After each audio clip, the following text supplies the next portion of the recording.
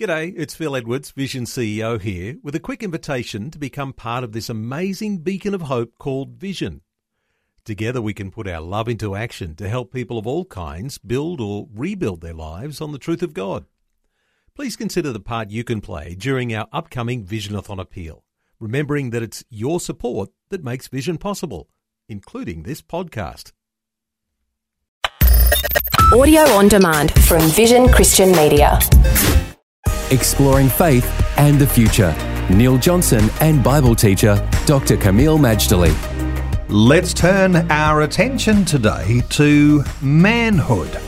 You remember the 1970s, Kameel, when one of the hottest songs on the charts was called Macho, Macho Man.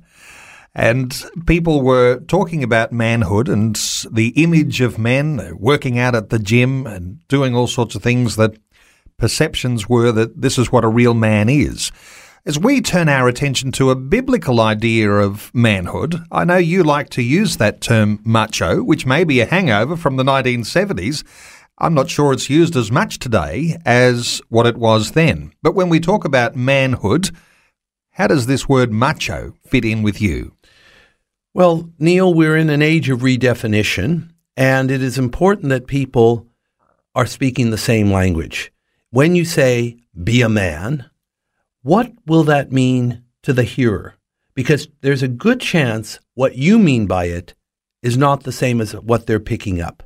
It's not just in this topic, it's in many topics. Even when you talk about being a Christian, I find I constantly have to define what I mean by Christian because my definition may not be the definition of someone else. But if I'm the speaker, the key is, and I urge all my listeners to do this, when you talk to someone on an important topic, always define your key term. Don't assume that the listener is thinking the same thing as you.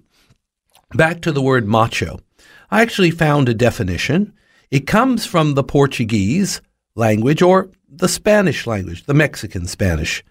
And it's talking about vigorous masculinity. Actually, it's talking about aggressive, prideful, even attempted to be violent and abusive masculinity. This is not a virtue.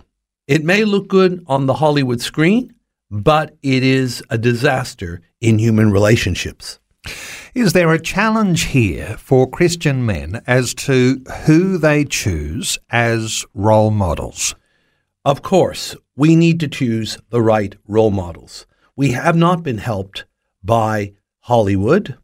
We have not been helped by the advertising industry. After all, it's the advertising industry that gave us the Marlboro Man, almost as if to say, if you want to be seen as a man, light up a Marlboro. Of course, that's ridiculous. In fact, even the Marlboro Man had to give up smoking because he contracted lung cancer. So forget the image, spin, and smoke and mirrors. We need to derive from the Word of God what it means to be a man. And I hope the ladies are listening carefully because most all of you ladies have men in your lives. Hopefully you'll get some insight into what makes men tick.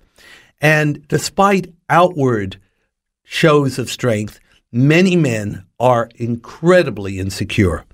This has to be conquered if we're going to make progress in the Christian life.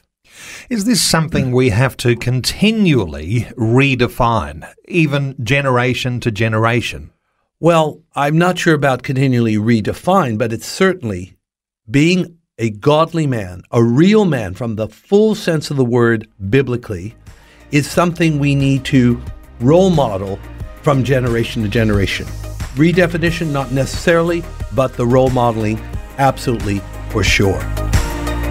Faith and the Future with Neil Johnson and Dr. Kameel Majdali from Teach All Nations. For more from Dr. Majdali, including books and DVDs on prophecy, Bible commentaries, plus today's and other episodes of Faith and the Future, go to vision.org.au. Thanks for taking time to listen to this audio on demand from Vision Christian Media. To find out more about us, go to vision.org.au.